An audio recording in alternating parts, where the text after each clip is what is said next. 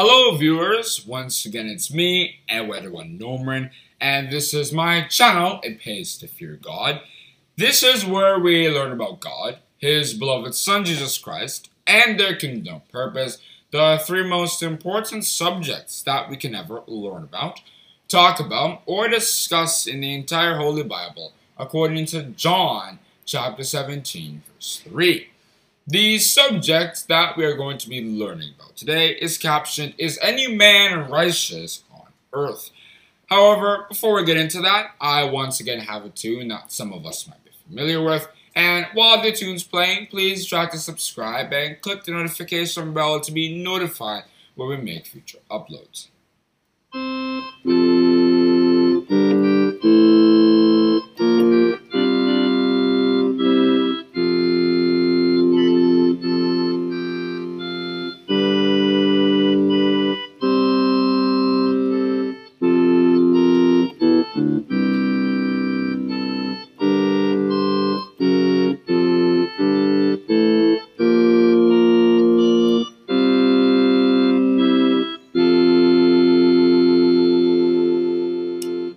Once again, the subject that we are going to be learning about today is captioned, "Is any man righteous on earth?"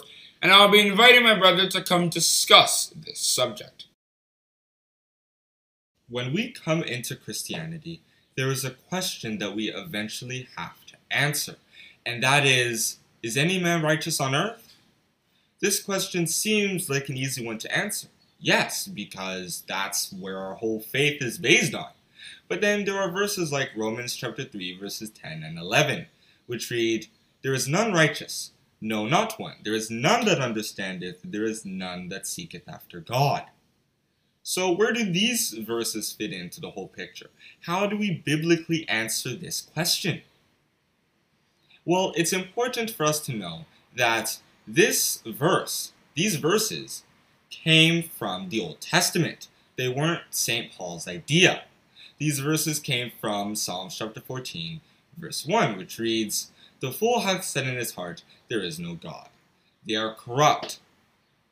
It's the fool that was being talked about here. It's the fool, all the wicked people in this world that aren't righteous, that don't seek after God. And another reason why we can interpret this from the text is because verse 5 talks about righteous people. God is in the generation of the righteous.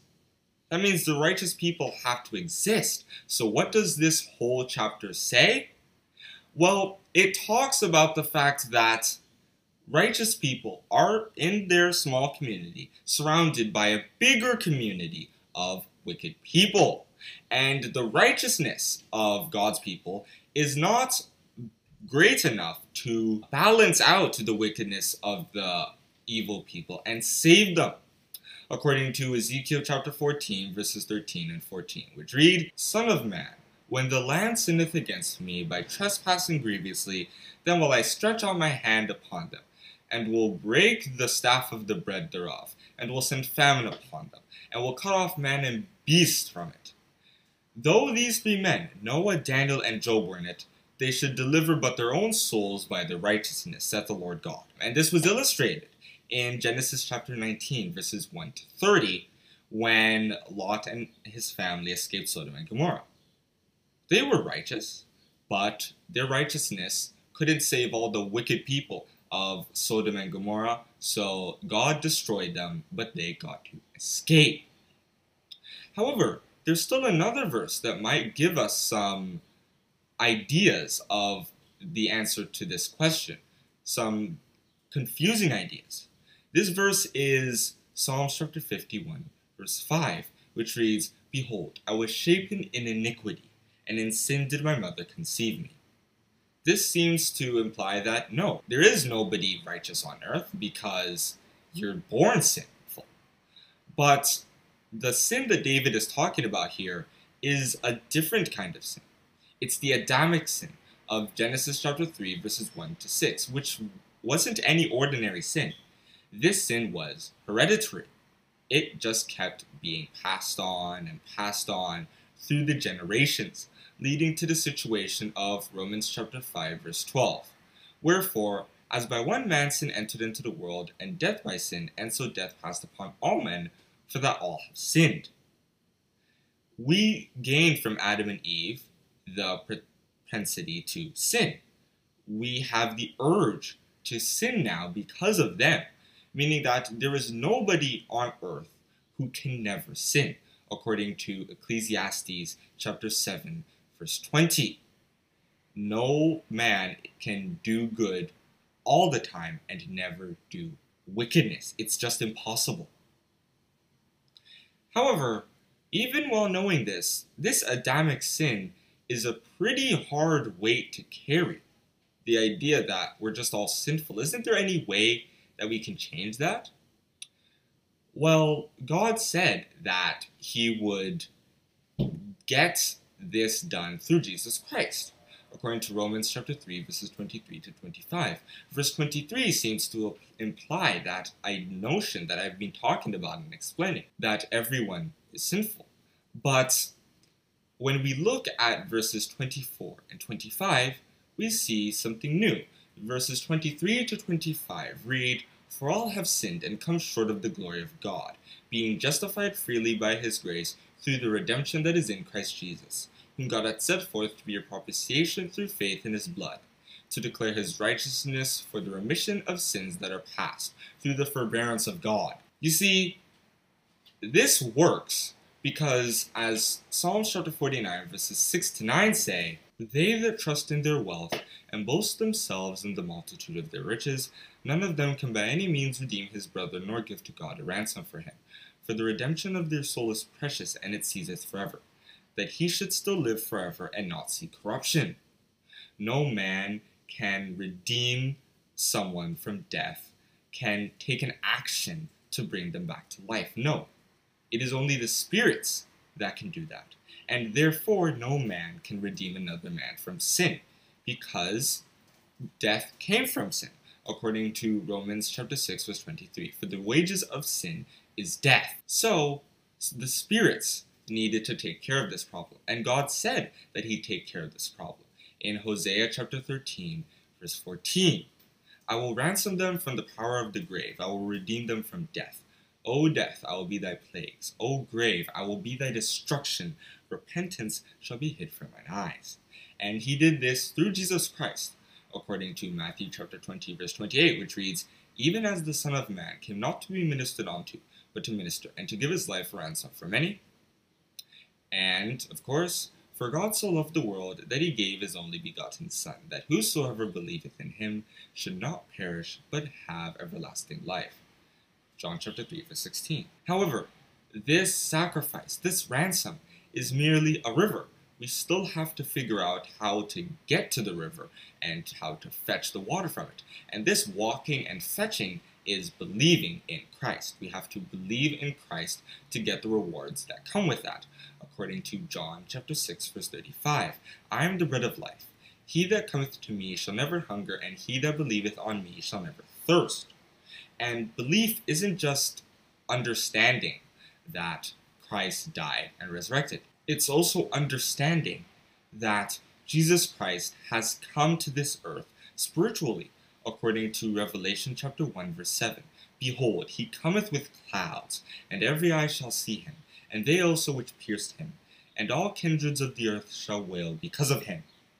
And it is also believing in the fact that He is judging the world for God, according to Acts chapter 17, verses 30 to 31. "And the times of this ignorance God winked at, but now commandeth all men everywhere to repent, because He hath appointed a day, in the which He will judge the world in righteousness by that man whom He hath ordained, whereof He hath given assurance unto all men, and that He hath raised Him from the dead." And once we are done with believing, or rather, once we continue to believe, because we have to believe for our whole lives, then we can start to work on doing Jesus' commandments and believing in Him and loving him, according to John chapter 14, verse 21, which reads, He that hath my commandments, and doeth them, he it is that loveth me.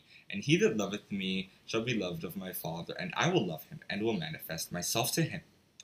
And then we also have to follow God's commandments and love God, according to Deuteronomy chapter 10, verses 12 and 13. So, in conclusion, is any man righteous on earth? Yes. And there are many examples in the Bible of this. For example, in Hebrews chapter 11, verse 4, St. Paul said that Abel proved he was righteous by giving a better sacrifice than Cain. In Genesis chapter 6, verse 9, Noah was described as just and perfect.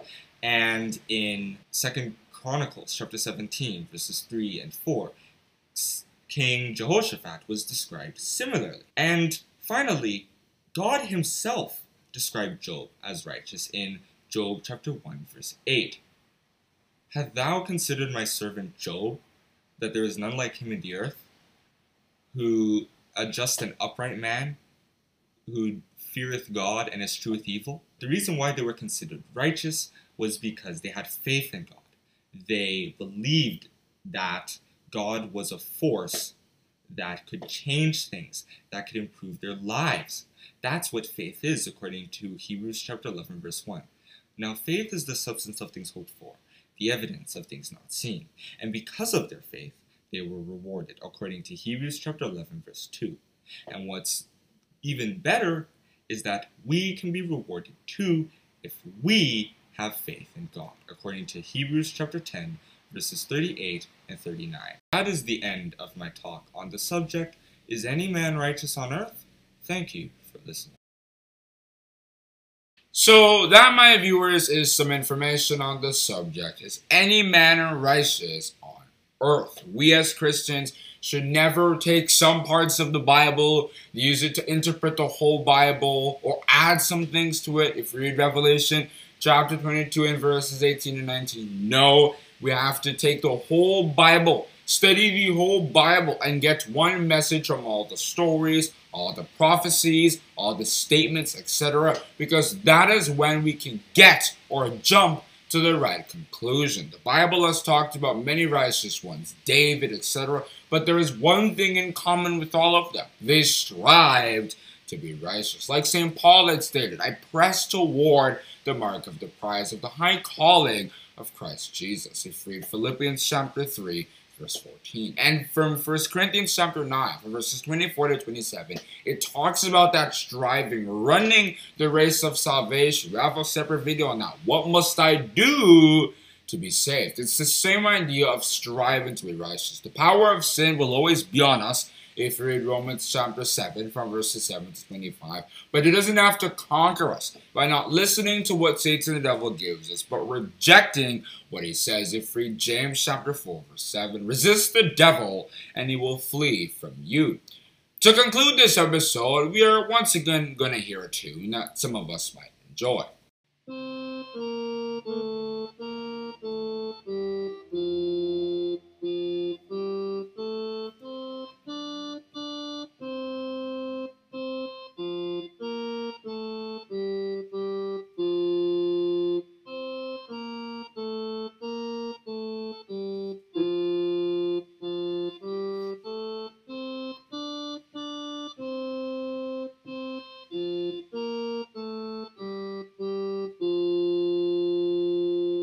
I hope you enjoyed this video. Hope you learned something most importantly. Please try to subscribe, share this video, and click the notification bell to be notified when we make future uploads. Thank you for listening.